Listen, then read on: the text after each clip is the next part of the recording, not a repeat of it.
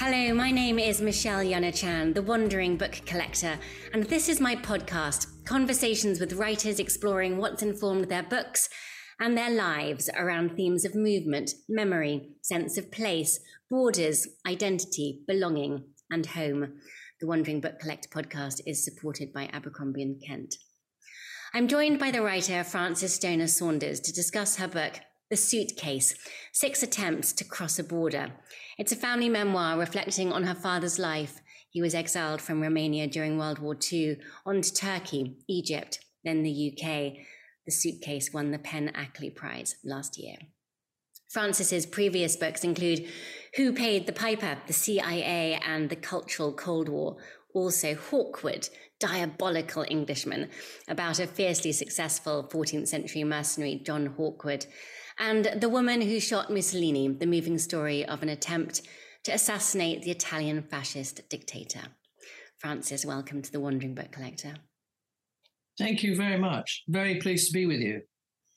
And to The Suitcase, the title of your latest book and a possession of your late father, you write, "My hope is that if I open it, the suitcase may offer a way across a border to meet my father, who in life was unknowable to me.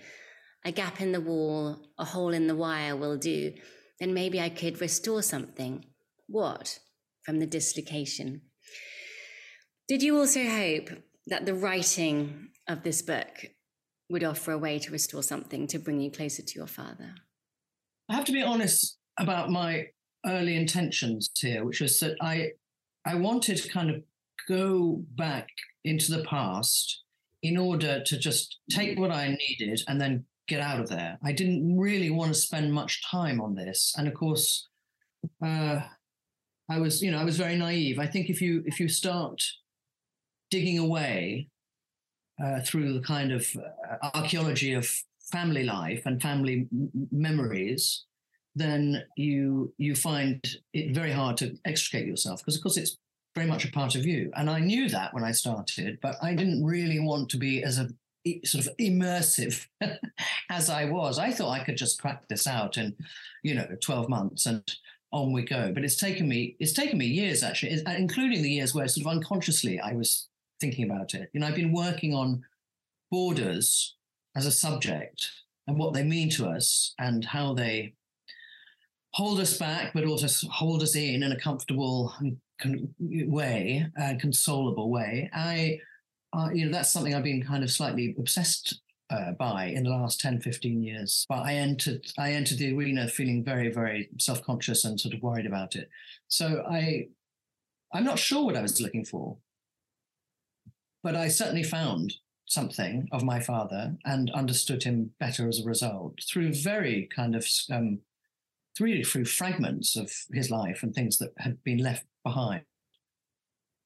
I don't think you can ever really succeed in that. It's in some kind of Freudian way, it's like it's just a part of your life that you have to deal with and move on. It's impossible to drive forward if you're just only looking in the rearview mirror. I think it's living your life and then not being pulled back too much. I mean, I feel that reading it. I feel this sense of someone who's very meticulous about their research, looking at the past, but shunning it somehow too. I felt like, I don't know, if I read lots of books about sort of memoir and going back into family history and stuff, and it's all kind of, I don't know, it's almost celebratory. For me, it felt like a sort of, in a sense, a continuation of mourning and grieving for my father, who I didn't really know. And it's very hard, I think, to mourn someone who's not knowable. So maybe it was, so for me, it was a sort of challenge, but it was also kind of a slightly aggressive thing. I just wanted the past to leave me alone. So I thought, well, if I had some kind of dialogue with it, then after that, I can just be free. And, unfortunately, that's not the case. But I've understood a lot more about how dangerous it is to stay in the past for too long and forget what your own life is and where you might be going. But also, it's impossible not to understand or to try to understand your past, because the memory are a way of telling you who you are. I mean, without stories, we're nothing. We're nobody. Well, that reminds me of a quote from the book on memory. You wrote, "How casually we take up the dictum that those who forget history are condemned to repeat it, without considering whether the opposite may be true, that we are doomed to repeat the errors of the past precisely because we can't accept that it's past." Although you follow that up by saying forgetting is not an option. And I did want to ask you if you think we should be more selective about choosing what we remember. If only we had that power, I mean, I think in personal relations, possibly you work hard on taking what might enrich you or at least educate you, and then try to make your own life despite that. In a kind of communal sense of memory, it's very hard. I mean, there are very serious situations that are happening in the world at the moment, which have a lot to do with the impossibility of forgetting the past. This continual sort of revenance of the ghosts of the past coming back and telling us what to do, to fight for this homeland, for example, to hold this border, for example. All of these, this mortmain, like a sort of mortgage, but like, this heavy hand on your shoulder, on our shoulders, to in some way satisfy the dead. And of course, the dead should stay dead, but they're not. They're very alive and very lively in the context of let's say, a place like Ukraine, where I've just been visiting, and the sort of shatter zones around that country. It's the same, I think, in your own life. You have, an amnesia might be useful. I mean, my father had Alzheimer's. This is sort of the irony in a way. He escaped by forgetting everything. And in a way, although it was sort of really tragic to see him as a kind of sort of kernel of what he had been, an empty sort of husk, but I sort of thought there were times when I was with him during his last sort of months of Alzheimer's, thinking, lucky you, you're kind of out of the game now, and I hope you're not suffering. But I had this sort of sense that, it meant that me as his daughter and the rest of the family were having to shoulder some of the pain and the grief and the difficulty of him, whilst he has, sort of gone free. I mean, it's a very kind of angry child to parent kind of situation, but I'd be honest about it. And it still hasn't really gone.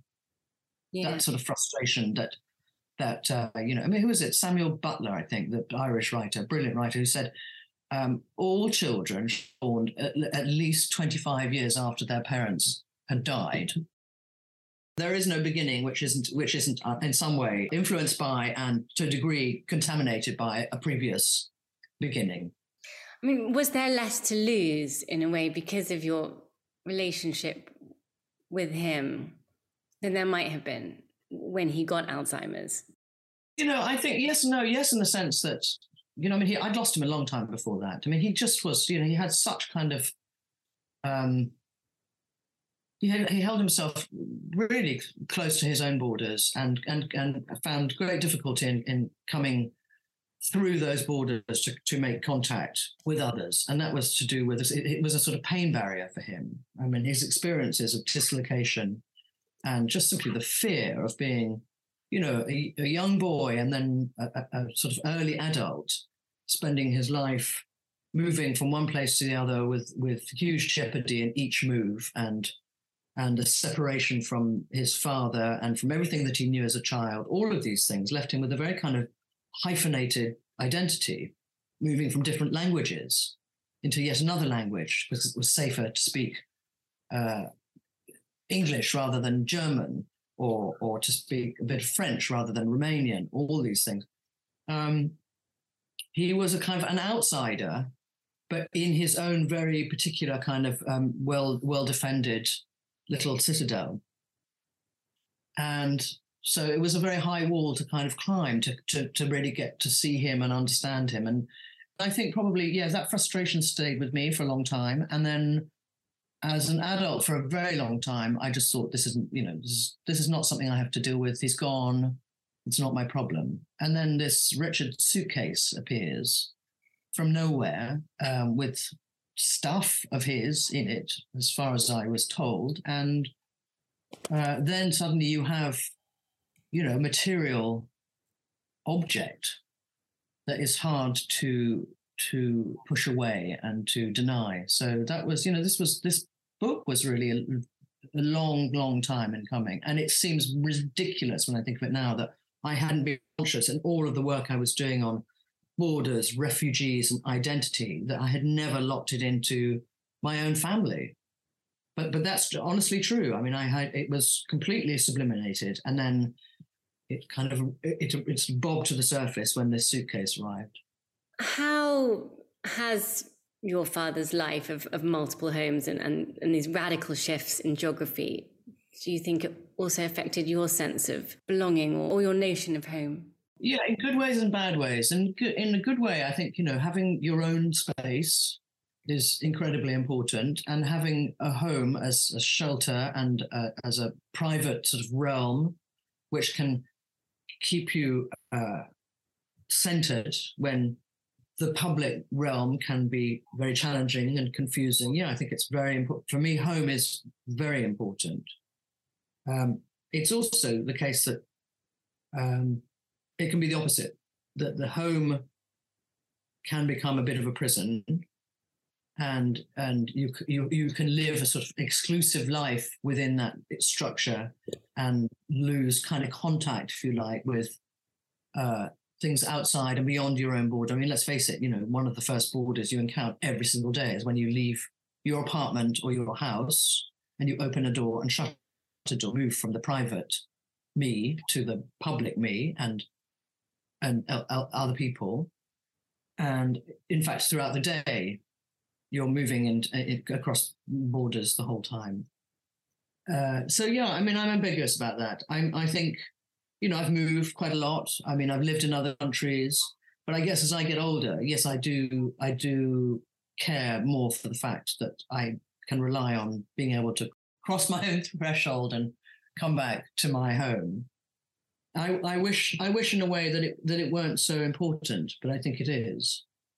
I was also interested, Francis, to read the connection that you did feel to Romania. There was a visit that you made, I think you must have only been about 11, if my maths was correct, in 1977, when you visited a great aunt and some relatives there. And you wrote that you loved being with them and you felt at home. And it sounded very intense to me.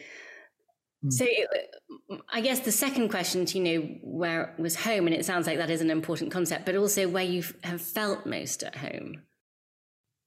Funny enough, you're so right. That trip to Romania when I was 11 was I don't think what made it home was one, they had a huge sense of humour. My father was really not very funny, or found it hard to be funny.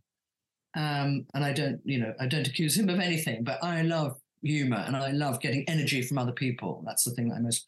And they were so engaging and so funny, and they had this kind of very subversive sense of humor, because you had to develop that in a place like Romania under Ceausescu in the 70s. I mean, it had moved from what had been my father's birthplace, which was the Paris of the East, and then it was called derogatorily and racistly, but anyway, at the time it was called the Ethiopia of the East. It was unbelievably poor, run-down shithole, if I'm allowed to say that.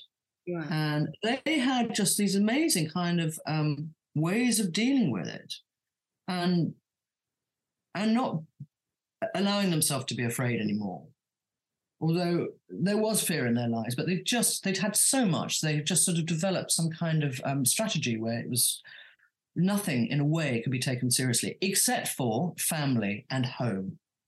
That was clear, and it was multi-generational, and they all lived together. And my parents by then had split up, and everything was much more sort of in different sort of silos or containers. Your daddy lived there, and mommy lived there, and you live here, and so there, and granny lived somewhere else. And I thought, this is great. People can live together, and I'm sure they had arguments and stuff. It was a very pressured life about various things, but they also laughed a lot.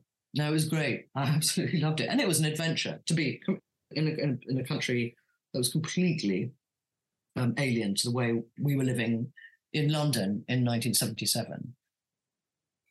So that gave me a sense of, wishing to discover stuff. I went back to Romania as soon as the Romanian Revolution started. I got on a truck in the middle of London with people I'd never met before and said, will you take me to Romania? Because they were at the centre where they were taking clothes and food out. And I, went all the way across Europe, got to Romania and spent 14 days there going all over the place and finally ended up in Bucharest. So this is, the beginning of January 1990 when all of these regimes were falling. And I called my cousin and I was in the hotel in Bucharest. I didn't call it before I got to Bucharest because I never knew if I would be able to get there. It was the whole thing, the whole country was sort of broken and impossible to. I got there and I called her and I said, how are you? And she said, we're on the floor, she said in French. She meant literally they'd been they'd been flat on the floor because of the snipers and the explosions and we spoke for a bit and she said, this is a very clear line. Where are you? And I said, I'm in the Hotel Intercontinental in Bucharest in this square. And she said, what are you doing? And I said, can you get a taxi and come here? She hadn't left her flat for 14 days. And we had a wonderful time. And I went back to the family house and spent days with them. And again, nothing had been lost of that 1977 holiday. A sense of coming home. I can't really explain it. I would say that the biggest lesson I learned from writing this book is that, and shockingly, I realized that it's possible to be scared of losing loss. That I had lived with an idea of loss about my father from when I was very small, and particularly through his Alzheimer and then death, and then the years afterwards. And then I thought, this is a very kind of stubborn notion, or I'm clinging to something that, and the opposite might be true. It might be that I got so used to loss that I was refusing to let it go, or to let it go as a kind of system of living.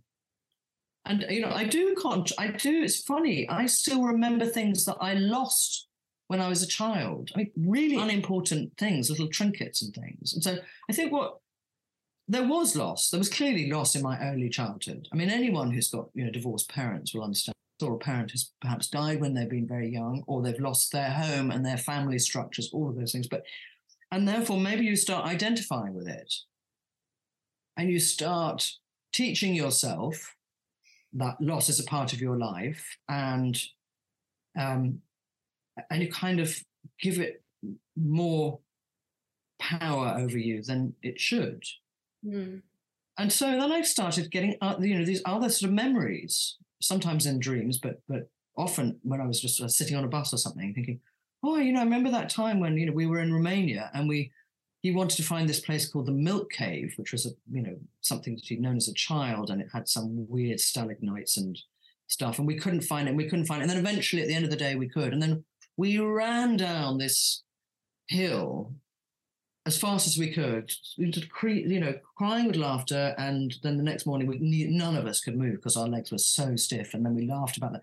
And I thought, why have I put those memories in some sort of vault? It was like I'd built a border to stop acknowledging that, in order that I could just, in some way feed, the loss syndrome. So that's, I guess, for me personally, that's the biggest lesson that I can get. I can't retreat. I can't do anything about the fact that really was lost, but I can be a little bit less neurotic about what I might lose now. I mean, I feel I'm a bit lighter in that sense, and that, if it's gone, it's gone. If it's gone, it's gone. It's okay. It doesn't actually matter in the scheme of things. This huge sense of self-awareness, Francis. No, I do. I don't. I mean, it comes in. I mean, I'm 57, and if I'm lucky, if I get one little tiny atom of self-awareness every decade, then I'd be lucky. And in some way, writing books does help with that, even if they've got nothing to do with your personal life. I mean, they are all to do with your personal life, and at least in the way you choose your subjects and the way in which you write about them. I'd never written anything so intimate. I had no idea and no intention of being that intimate with myself or with anyone else.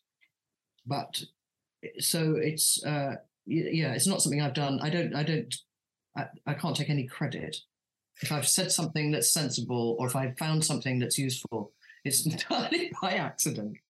Well, I was jolted by something you wrote, which was a kind of dear reader call out. And it was when you wished you could shout to some people in the book to get out of there, go now. And the line was, I'm sitting in the crow's nest of history and I can see what's hurtling towards them. I'm so haunted by that. It felt like at times the book was written by a historian, but at other times written by a woman very entangled and deeply invested. Yeah, the historical context. I am sort of a historian by mistake. I mean, I never started out, but I have really written books that are historical and about history. But and with this, I really didn't. I thought at the beginning it would just be sort of 6 rather beautiful, essays on borders. And I was going to do trains, and then I was going to do rivers, because all these things help you cross border, boats or cars or whatever it was going to be, different kinds of borders and different ways of and then threading in some tiny little sort of bits of family history. And it didn't work like that. It just overwhelmed me in a different way. But I can't really explain what happened to my father and why he was without going back into the history and the place he was in historically, because like millions and millions of people in the late 1930s and through the Second World War, as with the First World War, people were just sitting there, living their lives, and then were suddenly overwhelmed by this tide of history. The history of former wars that still had never been settled, that overtook everybody's lives.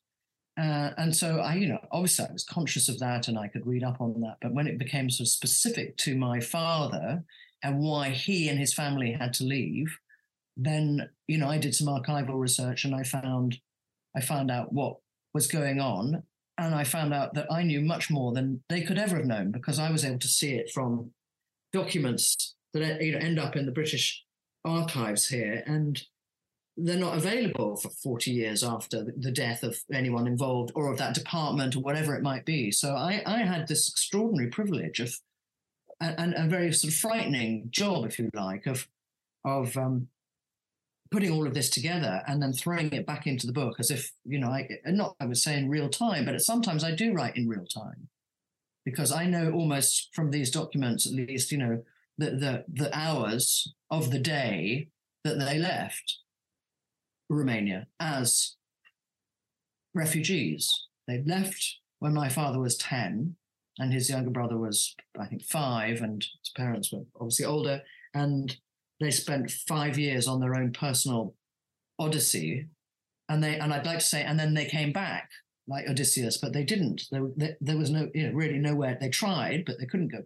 And so they then ended up in England with British passports and never having stepped foot on the United Kingdom. So what does that mean as well? You have all of those protections of a British passport, but you can't even speak the language properly.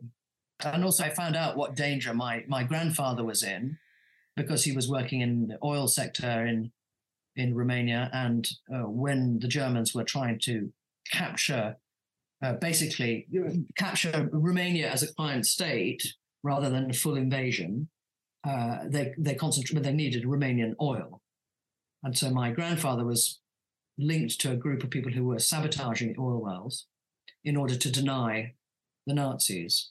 And I know that my father knew that in outline, and because my uncle told me about that too, but he had no idea how close his father came to just ending up in some kind of black hole in Romania or just being killed. So I was getting sort of rushes of kind of, adrenalized fear about when I was reading these documents. So, but at least I had a kind of framework to work. I mean, I could see it was all rational. Well, of course, this happens, that happens, and this is all terrifying. But they didn't know. They didn't know what I knew. I mean, that's one of the weird responsibilities that an historian has. If you find stuff like that, you have to hold it very carefully, because at the end of this story, there's always somebody else who's suffering from it and who didn't have that knowledge. Yes, and they had different mechanisms, I think, including one that you highlight of your dad's, which is stamp collecting to tame geography and fix boundaries, I think were your lines, and how he tried to use that to counter this anxiety of displacement. And maps too. I think maps is the other one that you brought out. You described it as a miracle that his faith in maps kind of survived his youth when maps were being redrawn. It's funny. I've just been to Ukraine for an exhibition. I did it 3-4 years ago in a sort of general way, and now it's more dedicated, well, completely dedicated, this one, to Ukraine, and it's called "What Would You Take?" And in fact, I think there's a section in the book where I ask, what would you take? So I wanted to know what my father as a child and his younger brother took. And so we've been asking people who've been displaced internally in Ukraine, but also refugees outside of Ukraine, what they took when they had to leave their home. So we've had, it's really a story of how very cherished personal objects of no real value. So we're excluding. I took the phone and my laptop and all that, and the money and the jewelry. But it's a sort of transactional relationship you have with something that reminds you of home or holds you in a particular way into an identity that you're frightened is going to be lost or damaged. And maps. I had to take the map out every time I met somebody from Ukraine, or still in Ukraine. I'd take this huge map out, and I could hear my father was saying, "No, don't fold it that way," because I still can't quite work out how you fold an enormous thing that's as big as the bonnet of a car. And I would say, "Can you tell me where you were?" So you went from Mariupol, and then you walked to this village, and then you were, and I had this really kind of strong sense looking at this map of my father, but also of what I learned about maps. I didn't really learn about maps until I started this book and got interested in mapping. Who decides where a border goes where, and how do they map it, and what is a map? And then I realized that all maps are kind of fictions and completely unreliable in certain levels or layers. And the whole vocabulary of map makers is to do with omission. There's things that aren't there. And I started making maps that had on the map Hidden Valley. And I think, well, how can it be a hidden valley if it's on the map? So I had really lots of fun with that. But I realized also that we don't really use maps anymore. I do.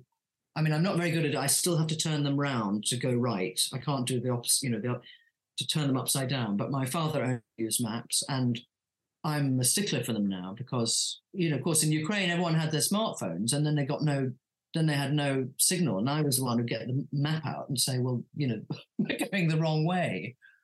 I feel like, stamps and maps and these efforts of your father to create some order in this way to source kind of a sense of place for him. And I wondered how that felt to you. It felt, this childlike way of trying to get structure. I felt incredibly sad, actually, to me. Yeah, very. And I don't think in that time, in the 40s, 50s, or even 60s, that maybe, well, certainly not his parents, would be in any way geared up to understanding what that might have been for him as a child. He continued all his life to be very, very contained in the way in which I saw once he had a great big ledger on his desk, because at one point he was working, from home, and it was sort of his ledgers. I mean, it was like his accounts, and the underlining and the neatness of it all, and the thoroughness, and all of those vertical and horizontal lines, where it seemed to be a grid by which to live in.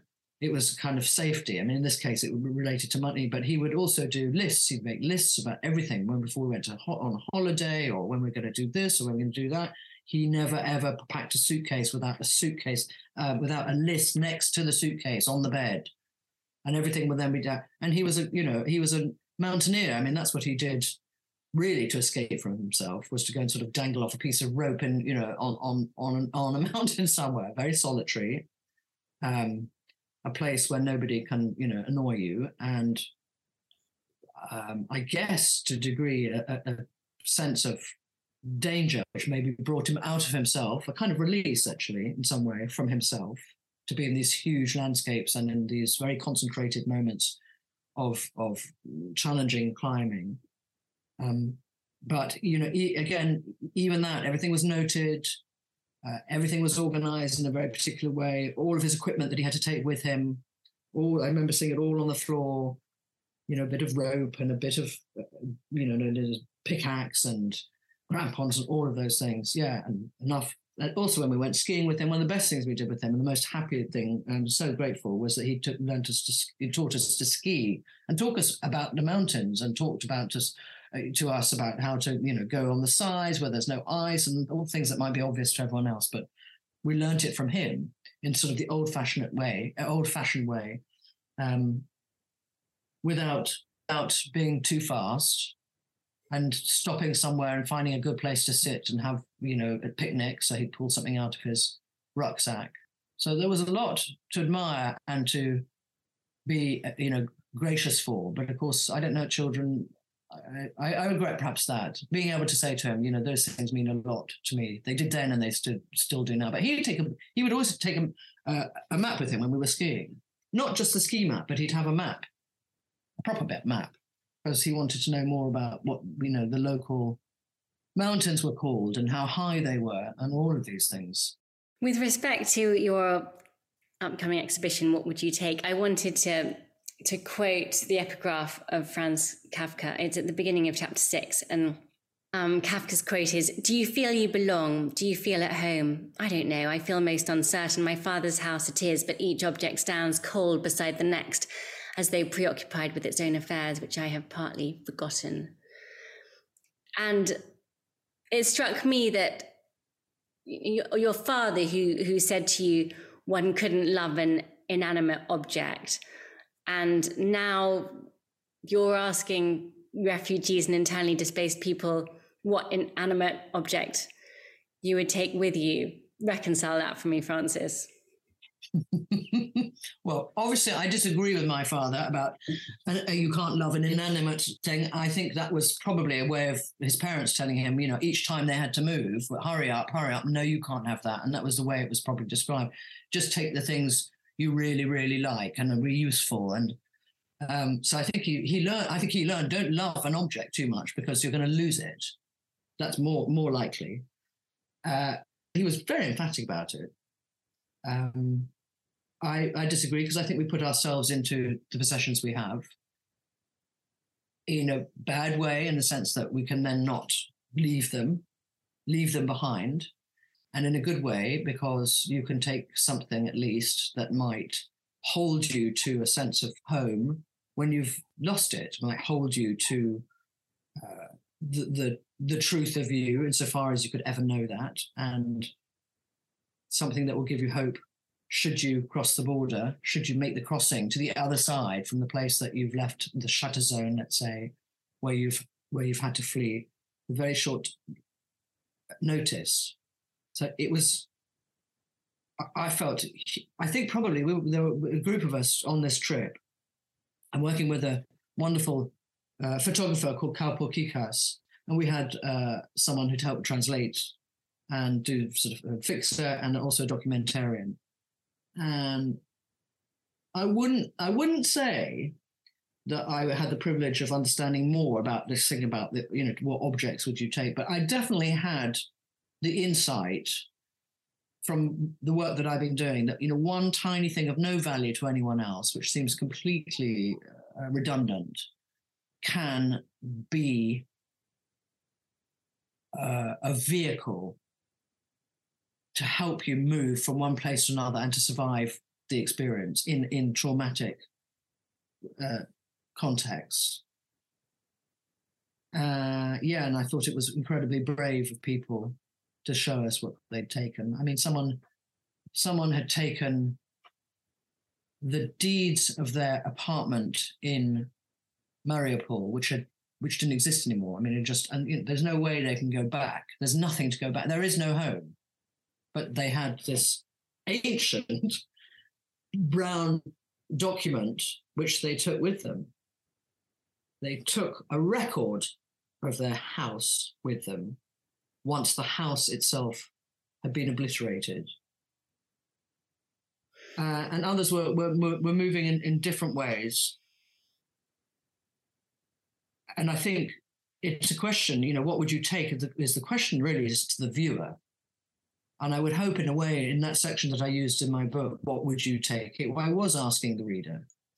And, look around. When I asked myself, it took me weeks and weeks and weeks to decide what that object would be, what was most precious to me.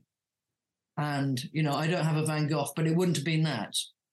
It turned out to be my old battered all-star shoes, my combat shoes that I've had for probably about 20 years. And in the last 10 years have been so dysfunctional as shoes that I've been using them in my allotment, in my garden where I grow fruit and vegetable here on the outskirts of London. And I looked at them one day and I thought, but this is what I would take. They would be completely impractical for walking out of a war zone or a flood. But they would remind me of all of these years of being in my allotment, in this garden, in this very special place. And it will remind me that all I do here is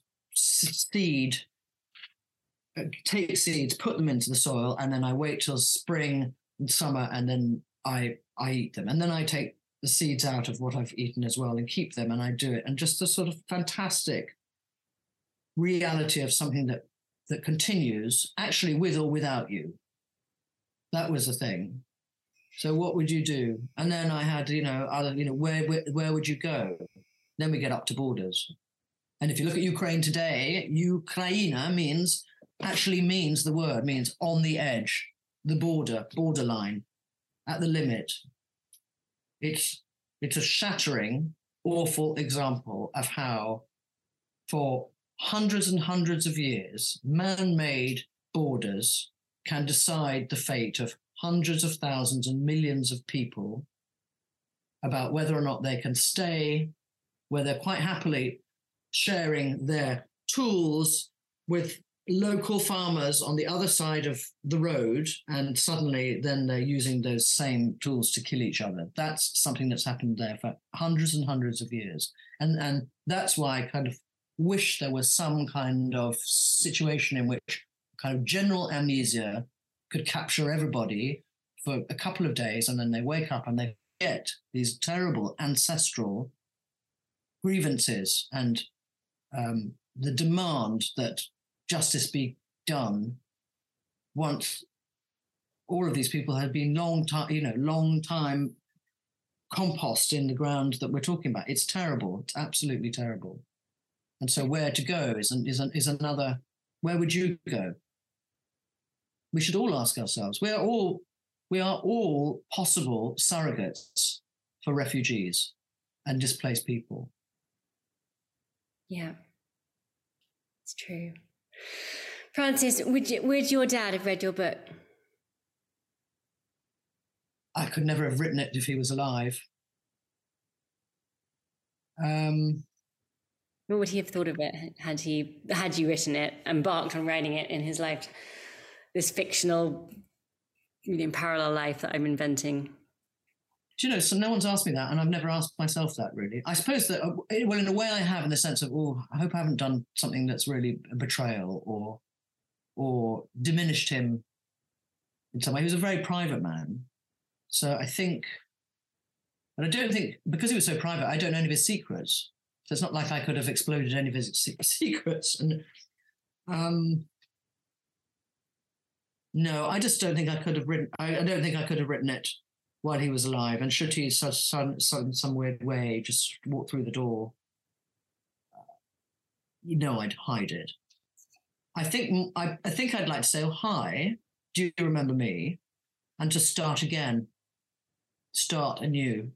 I would have the tools now to not just to deal with him in the way in which I couldn't do when I was younger, but I think I could have good times. Sort of, I'm not a mountaineer, but I wouldn't mind doing the treks that he did. You know, we don't actually have to kind of climb up a ice wall. I think there are things that I can enjoy much more about him now. I also have to accept that if, you know, it's, I mean, sometimes it's just a bad match, and it's because of these early dislocations and the way in which life was so compromised, if you like. It just was very difficult for him to do anything other than what he did as a father and be as he was. I think probably I would just try and have a completely different relationship with him.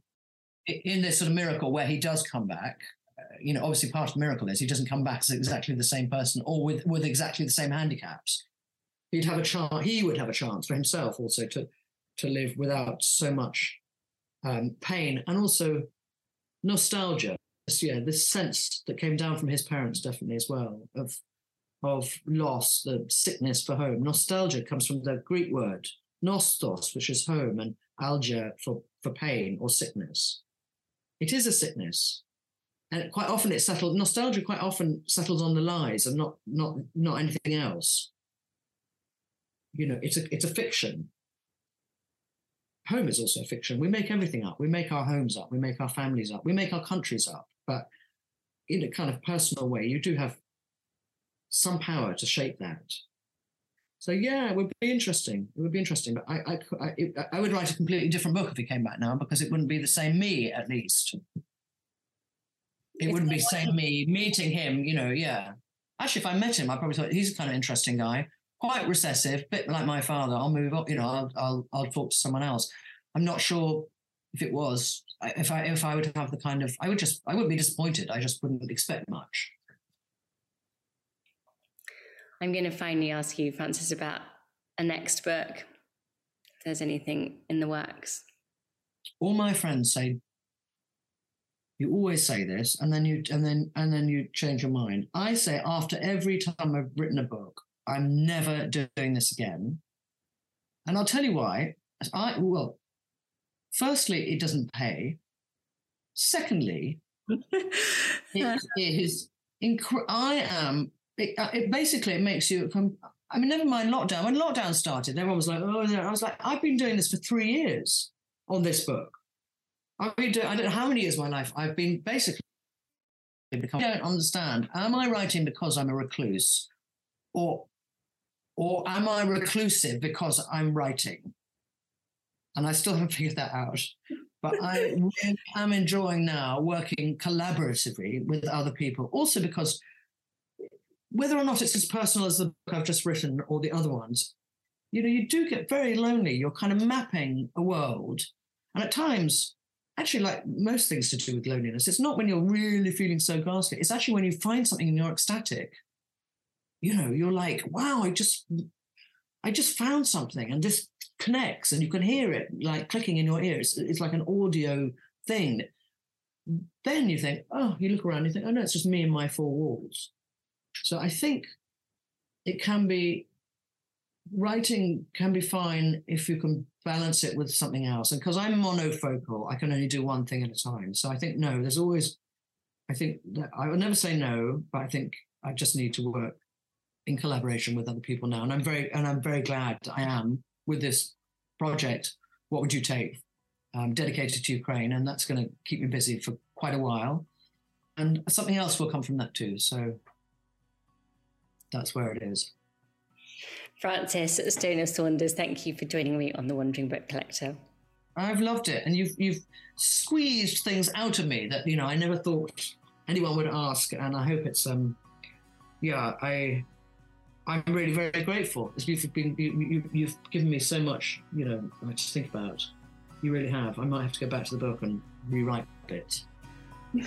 My thanks also to the support of this podcast, Abercrombie & Kent. Goodbye.